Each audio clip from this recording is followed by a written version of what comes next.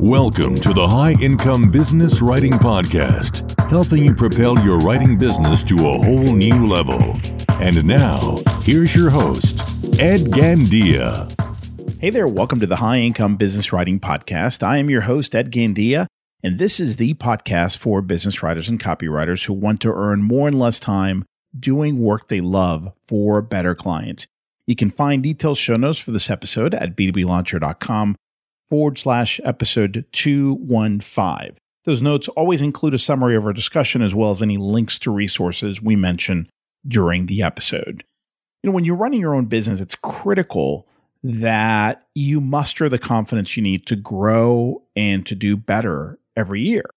You no longer have the safety of a day job with a steady paycheck or a team of coworkers who are all working together to make things happen. It's all on you. But how do you find the confidence to push yourself?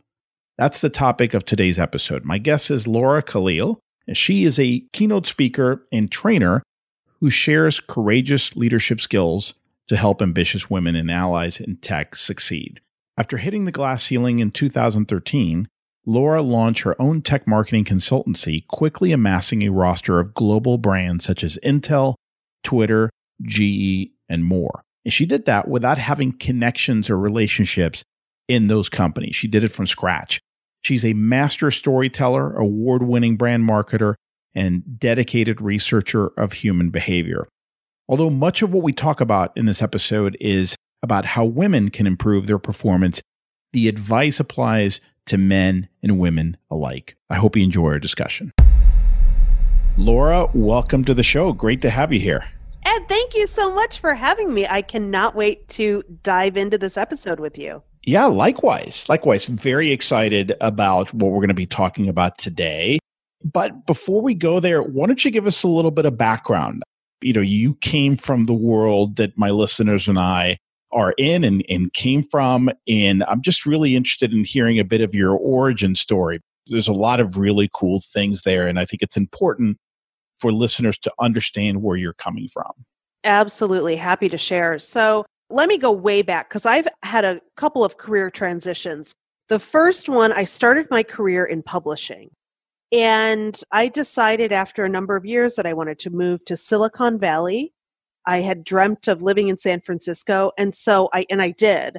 And I ended up landing in technology, which was a brand new field for me. And I was working at that point in content marketing, social media, PR, kind of wearing a number of hats. I am typically known as a pretty ambitious, driven woman.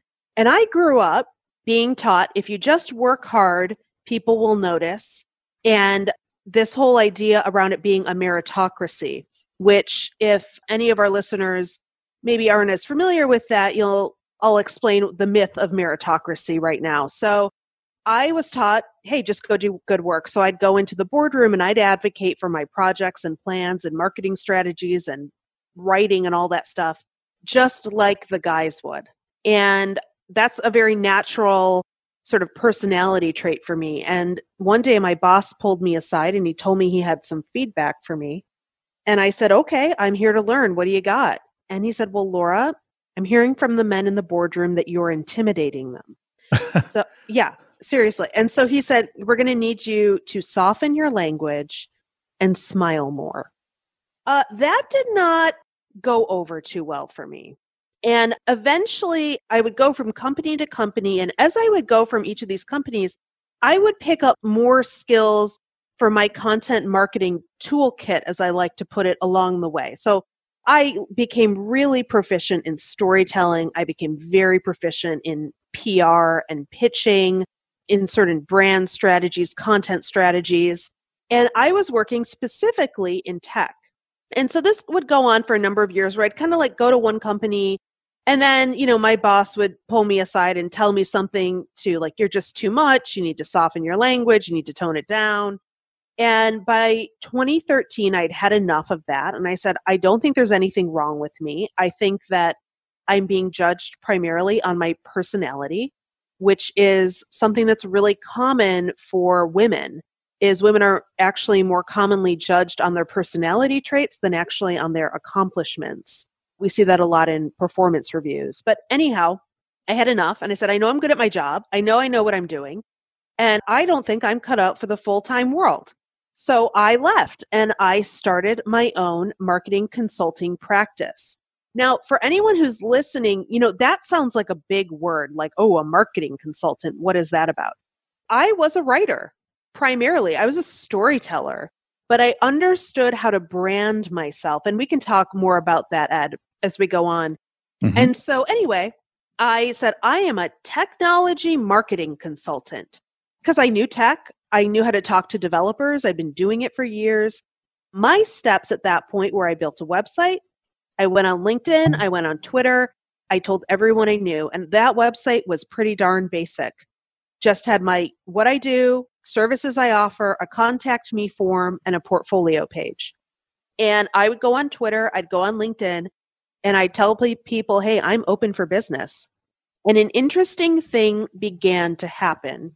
Within the first 6 weeks of me launching this business, I was contacted by Intel, and they were looking for someone who had a lot of experience in technology marketing.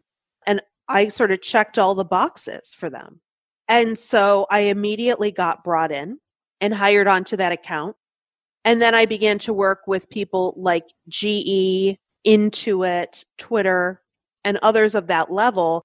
And it wasn't that hard. I think people get really scared by this whole thing about working with corporate clients and large scale clients.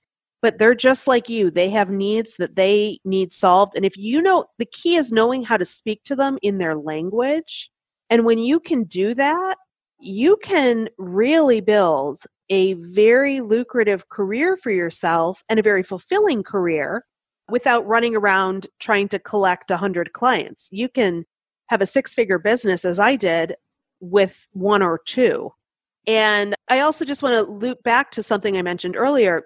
I mentioned all the trouble I was having in the professional desk job lifestyle. And all those traits that penalized me as a full-time employee were my greatest assets as a leader and entrepreneur. So I would say to anyone who feels like they're having a tough time in the corporate world, it's probably because you're destined for leadership. And it may be that you are well positioned for the entrepreneurial life, which is certainly not a walk in the park, but it's a challenge that I have loved pursuing for 7 years now. That's a really good point, what you hit on there last, because I find that many of us who came from the corporate world or from just a traditional day job, we were used to the work just kind of landing on our desk, metaphorically speaking, right? So it's like it just lands on your desk and you're processing work. Mm-hmm. It comes in and it goes out. When you are out on your own, it's a different skill set that you need to have. And you need to, I hate to use the word hustle because it's got negative connotations these days, but you really have to hustle and you have to hunt. And you have to be hungry. You have to be hungry. And those are, it's not, the work is not going to come to you. You got to go find the work. Exactly. So I never thought about that there are many qualities that you may have as an employee that are maybe setting you back, especially as a woman. That's a really good point that I want to hit on. But will actually serve you really, really well when you go out on your own. So absolutely. Yeah, there's a lot I want to unpack. Where do you want to start? Right. So let's talk about a couple of things. I don't want to spend too much time on, oh my gosh, how did you land those amazing clients? Because I think there's some deeper issues here. But I do want to touch on that. Intel, you said they contacted you within 6 weeks. GE. Yes. Were these relationships or was it you're open for business and suddenly they find you? These were not relationships. Okay. I did not know these people. In fact, I will say that after I built those relationships, then I ran more of a referral business because people would move on and then they'd refer me to their new company and stuff like that. But with my first 2 large clients being GE and Intel, I'm going to tell you how I found them. And I'm not saying this because, guys, you need to go run and do exactly the same thing, but I'm saying you need to be this opportunistic. So what I did is I went on Twitter and I had a saved Twitter search. And that saved search was something like contract marketing or contract writer. I probably had like 10 saved searches on there. And so every day I'd go through my saved search list and I'd see what came up. 90% of it's junk. I want to point out, I did business development like it was my job. So I went on a lot of calls with people who were not qualified to work with me. I talked to a lot of people who, want something for nothing. But I was really clear on wanting to work with big companies. So I had that vision in mind. And so I would look at these saved searches, and what came up actually with both cases was that there was somebody within those organizations who was a little scrappy. They were kind of doing things a little bit under the radar.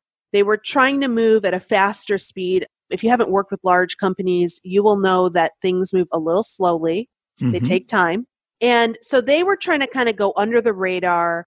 And so they'd post on Twitter, hey, I'm kind of looking for maybe it could have been a technical writer, a content person, a developer marketing person.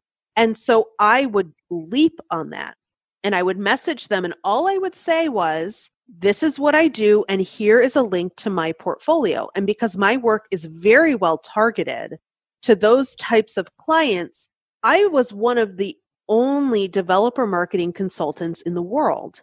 So of course, when they see what I do, they see I'm prepared to do it. It's an easy sell, but you want to find people who are ready to buy. And they were ready to buy. And when you're working with companies of that size, they have money to pay you.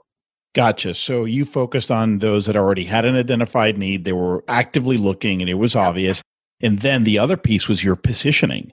The fact that you were very, very focused and you were able to demonstrate your experience and focus. Exactly. And some people will disagree with me on this, but this is the key to my success. The key to my success is having a very clear niche that I work in and a very clear market that I serve. Some people, I do not recommend people be generalists. That's just because that did not work for me. I felt that it was constantly watering down my value because everyone, then you're competing with everyone. Yeah. But I was competing with no one because nobody did this, or very, very few people actually did what I did. And not to say that I was a rocket scientist in any way, shape, or form. I just think that a lot of the people who are in technical marketing, as I was, are not comfortable freelancing. So they don't. Yeah, no. And listen, you're in great company. That's exactly what we preach here is you need to get targeted with your positioning. So that's perfect. The other thing I would say is, I don't know if you had this experience, but many times it's not like necessarily that you're the only one. It's that you're the only one who's easy to find right now. Right. Exactly. Like these people, especially in the bigger companies, they don't have the time, the energy, or the desire to do this massive search. Make it easy. Yeah, it's like she came to me. She looks qualified. Sounds good. Yep. Let's take it to the next step, which is maybe a conversation. Yeah, it all checked out. We clicked. And what's the risk to them? I mean, it's not like I'm a full-time employee. You got to remember, for folks who are listening who are like, oh my gosh, I don't know how to write a contract for $10, $20, $50, $200,000, especially when you're pretty much under let's say $50,000 threshold with some of these companies. That's okay. You're not a full-time employee. If they don't like working with you, it's very little money to them. You know what I'm saying? People think that's big money. It's not big money when we're dealing with multi-billion-dollar businesses. So it is very low risk for them to try you out. And if you do a good job, they will keep you around. I'm assuming that you maybe with some of them started with maybe a pilot project just to feel each other out. Yes. So when Intel, we started with a small project. We were doing social media for them on a specific channel that they had. And as we worked together, as the client gained confidence in me, I began to expand the scope of work with them and began working with different teams there. And, it wasn't that hard, but I want to say to anyone who considers themselves just a writer, you are not going to be able, in my opinion, to make multi-six figures as just a writer. You need to think about yourself in a much bigger way. You are providing a solution. You may be providing strategy. You are a professional. You are not just a wordsmith. You are so much more than that. And so I want you to think about branding yourself as more than just, I write blog posts. No. You solve problems for companies. And when you solve problems, then you make a lot of money doing it. Amen. Amen. Absolutely. The days of I'm a writer for hire, those days are gone. Yeah. That's where you're competing with the Fivers and the Upworks of the world. You don't even want to be there. You want to be on a whole different level. And so solve problems and be a professional. I cannot say this enough. Show up to meetings on time. Do what you're going to say you're going to do. Talk to the client. Be proactive. Be communicative and responsive. And it will make all the difference. I couldn't agree more. That's excellent advice. I'll play devil's advocate and then we can switch gears a bit. One of the objections I've heard to that, or the concerns I should say, is, yeah, but the bigger the organization, the better defined a scope they have and the more clear they are on what they want and the less responsive they are to these messages of, I do much more than the writing. What are your thoughts on that, having worked with so many big clients? Well, I mean, I don't think that's wrong. I do think that they have a clear scope, but I want you to think about yourself as an agency. And I want you to think of yourself as, I still provide solutions. So when you go into those meetings with the client, you act like a solution provider, not, someone they pulled off a shelf and can replace easily. Most people don't think about their job in that way. And so when you start acting that way, the client says, wow, there's more here. So like I said, we started off with Intel and we were just doing one little thing. But when they saw, hey, this lady knows what she's talking about. Hey, there's some really cool strategy behind this. They expanded the scope. So yeah, you may start, in a very specific area, but it's up to you to show them the other value that you bring.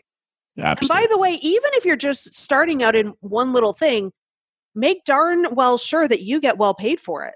And especially with these types of clients. Absolutely. Yeah. In fact, you're setting the tone. And if you're setting the wrong tone, that it's actually going to turn them off. It's not going to serve either one of you.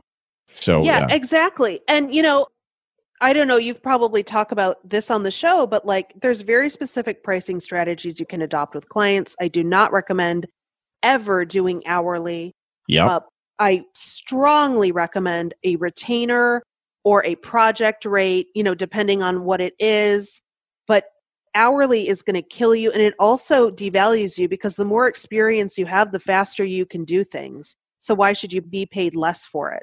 It places the focus on the wrong thing. It places the focus on time instead of your value. So I'm with you 100%. One of the things that I wanted to touch on, Laura, is this issue of confidence because, on the surface, this sounds great. Wow, what an awesome story. Mm-hmm. She was done with corporate and just what she had to deal with there. She goes out on her own. She starts talking to Intel, GE. Mm-hmm. I'm putting myself in that situation and I'm thinking, wow, how did you muster the confidence to do that? Where did you find that? Were you scared to death? How did you deal with that? Can you tell us a little bit about that? I was nervous. I'm not going to say I wasn't nervous. I was definitely nervous. But I want to share how I approach human beings. And this is the GEs, the Intels. I've sat in the room with the board of directors for some of the largest companies in the world. I've sat in rooms with, writers starting out, and I treat everyone as my equal. So that is the first thing. You are no better. You are no worse than me. You are just another human being having an experience on this planet. And maybe I have something of value for you. So that's the first thing. People get tripped up because we put people on pedestals. And when we put people on pedestals, we minimize ourselves, we minimize our experience, we minimize our gifts, we minimize what we can offer. So just treat everyone like, hey, it's like pretend you just met this person, at a restaurant or at a coffee shop. You wouldn't know who they were. Just treat them like a regular old human being, just as you would want to be treated. So that's the first thing, to get over that fear of talking to people. The second thing I would say is sometimes you lose and sometimes you learn. So treat these as learning experiences, okay? Even if you lose a contract, you lose a bid, learn from it. And that's your choice. So I'll tell you a funny story. This was early on. I was talking to someone on the phone, a prospective client, And they said to me, okay, Laura, so what would you charge for this content strategy? And I thought, oh my goodness, what am I going to charge? And I sort of worked out the numbers and I worked it back from my hourly rate, mistake number one. And I said, I'm going to charge $15,000 to do this. And I'm thinking, holy mackerel, that's a lot of money. The client then says to me on the phone, I'm sorry, did you say $50,000? And I said, oh, no, 15. And he responded and he said, oh, okay, thanks, because everyone else has been charging us around 50. And I'll tell you what, I never made that mistake again. But I learned from it, right? I said, oh my gosh, I'm so embarrassed. But I learned, I never made that mistake. I learned to never charge by my value. I learned to charge by what my value is to the company. And for some companies, that's $50,000. For other companies, it's 15. And you have to work that out in the process of really listening to them and getting to know them. I've heard it said that you should never shop with your wallet, or in other words, you should never use your wallet as the measure, because something that sounds really big to you might sound really small to them. And that could be a turnoff, right? If everyone's at 50, you're at 15. Yeah. Gee, does she know what she's doing? What's wrong with you? Yeah. Yeah, I'm with you. I love that. It's what I'm hearing here is that, look, use these as learning experiences. Yeah, you got to make these mistakes. And you just know, I think if you know going into it that you are going to make mistakes, not everything's going to be perfect. Just keep going. Everything's like a dress rehearsal. And sometimes it'll hit and sometimes it won't hit. And you just take that experience and you get better next time. Any other ideas? I love this concept of treating everyone as an equal, not putting people on a pedestal. Any other maybe tips or hacks or mindset resets that you've seen work well? Because when you're in that situation, I think a lot of people feel like, oh, I got to buy confidence off the shelf. Can I order that from Amazon? You know, and it doesn't quite work that way, but there are some tricks that you can use in the moment. Yeah. So a few things I'll say is, first one is everyone grows right at the border between support and challenge. So it is normal to be challenged. If you are trying to live a life where you're only supported and nothing difficult or hard ever happens to you, you're not going to go anywhere. So embrace the challenges that you want, because those are the challenges that are going to help you grow. So the first thing is, when I get nervous about going into present in front of the board of directors and literally sing for my supper, which is what I had to do with one of my last clients, I said, well, what's the benefit to me doing this? How am I going to, even if I fail and I don't get the contract, how is this moment preparing me for what's coming up next? And so get into that mindset of, why is this such a great thing that's going to help me in my career, regardless of outcome? Second of all, remember, especially women get into this thing where they just want to be liked. And they just get really nervous when people don't like them. And I just want to tell you, it's very, very normal and natural that not everybody in a room that you walk into to pitch or to talk to is going to love you. I like to say about 20% are going to be absolutely crazy about you. They're going to be eating out of your hand. They're going to be digging it. About 70% are going to be like, yeah, okay, cool. All right, got it. And then you're going to have a bottom 10 to 20% who are going to be like, I don't understand what this woman or man is talking about. I don't see how this helps our business. I'm not even sure why I'm in this meeting. I don't get what this is about. Forget about them. Forget about the bottom 20%. They're not your people. I want you to just realize not everyone's going to love you. Focus on the vast majority of people who are your advocates in the organization, and don't worry about people who just don't get what you do. Don't waste your time. Isn't that interesting?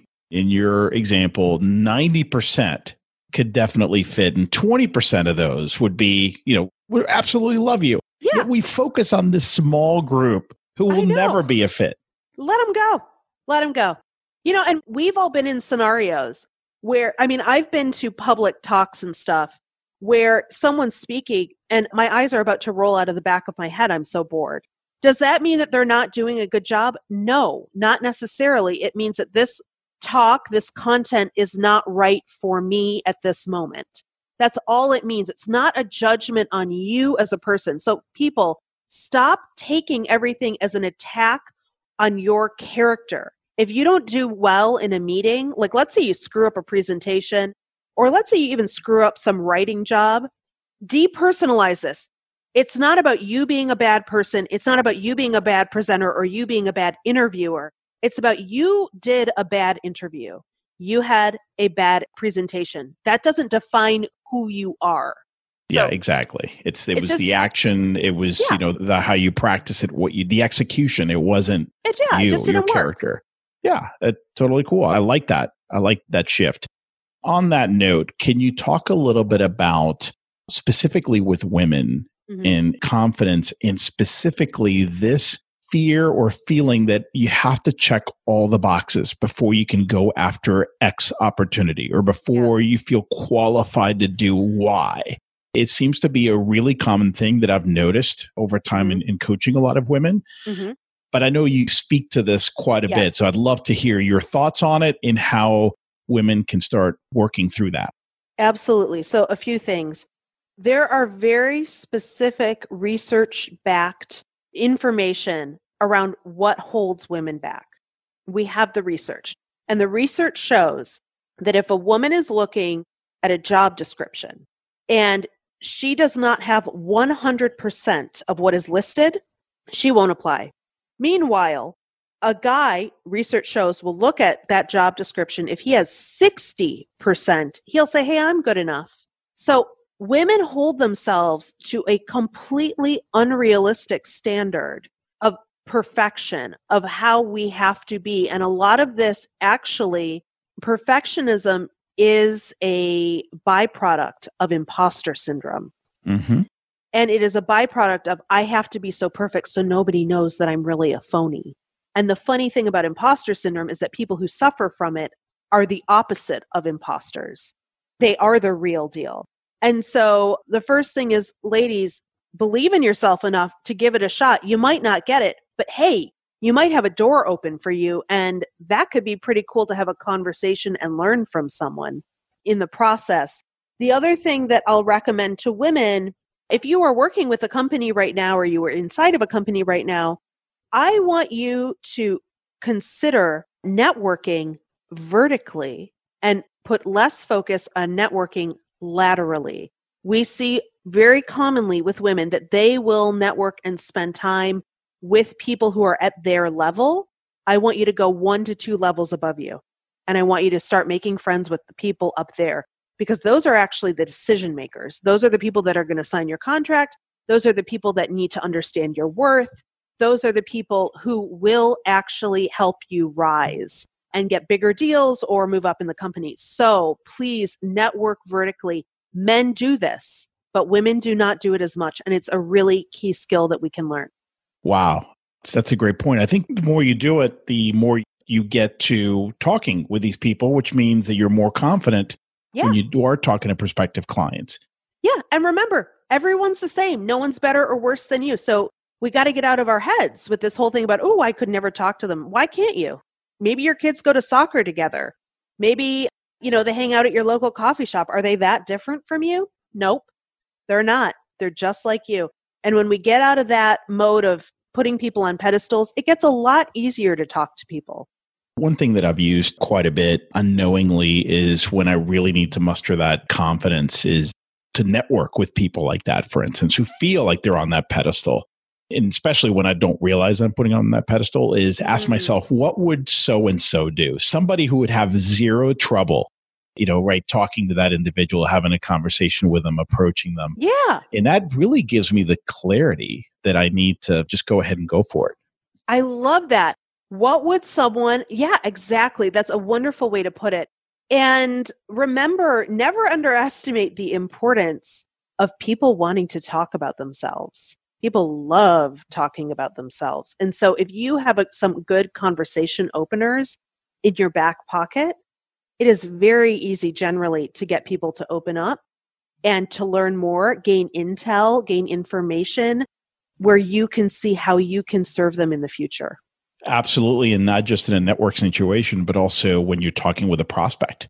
right? Yeah. That's not about you. That's about them. And I tell you, if you're introverted, even better. As an introvert, you're better equipped to ask better questions and listen, as opposed to an extrovert who wants to dominate the conversation. It's just the wrong thing to do in these situations, right? Yeah, Ed, that's such a great point. Truly, to piggyback off that, when you are going through the prospecting and sales proposal process, stop talking. Stop talking. Listen. Yes. People will give you so much information if you stop talking and start listening. One of the greatest pieces of advice I can say about that is when you're talking about budget and things. First, I always want to get their budget before I propose a number. Again, we're talking about what the value is to them. And one of the ways that we can do this, one of the techniques, is when you're asking what someone's budget is, or when you're asking a question and you don't want to answer, ask the question and pause for at least 4 seconds. Just uncomfortable silence. Yes. And 4 seconds feels like an eternity, but it does. That uncomfortable silence will force them to respond. And so get comfortable being uncomfortable, because it's a pretty cool technique. You can use that, right today in your life. You can go use that when you don't want to respond to someone and, answer your own question, so to speak. And I guarantee you they will speak up. Yeah. So guys, you can use this right now for the one you've probably heard from me before, which is great. What kind of budget are you working with? And then just shut up. Shut up. Right? The tendency is like, because it depends and, no. No. What kind of budget are you working with? It. Yes. And just listen.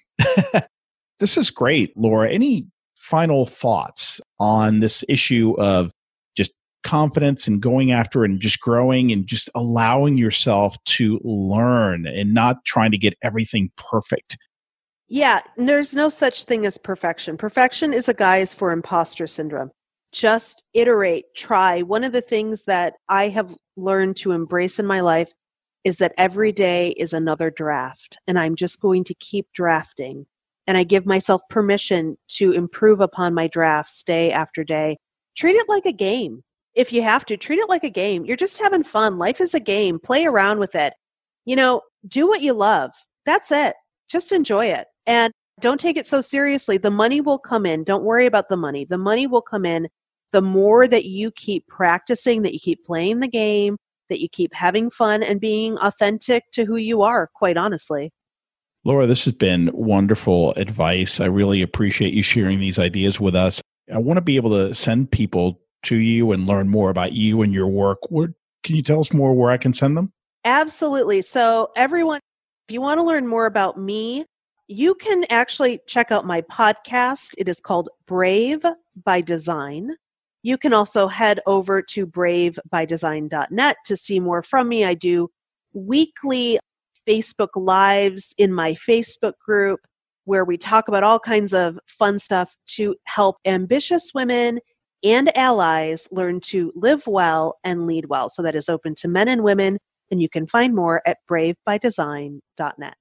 Perfect. We'll make sure to include that link in the show notes. So thank you. Again, this has been a wonderful talk. I've enjoyed the discussion very much.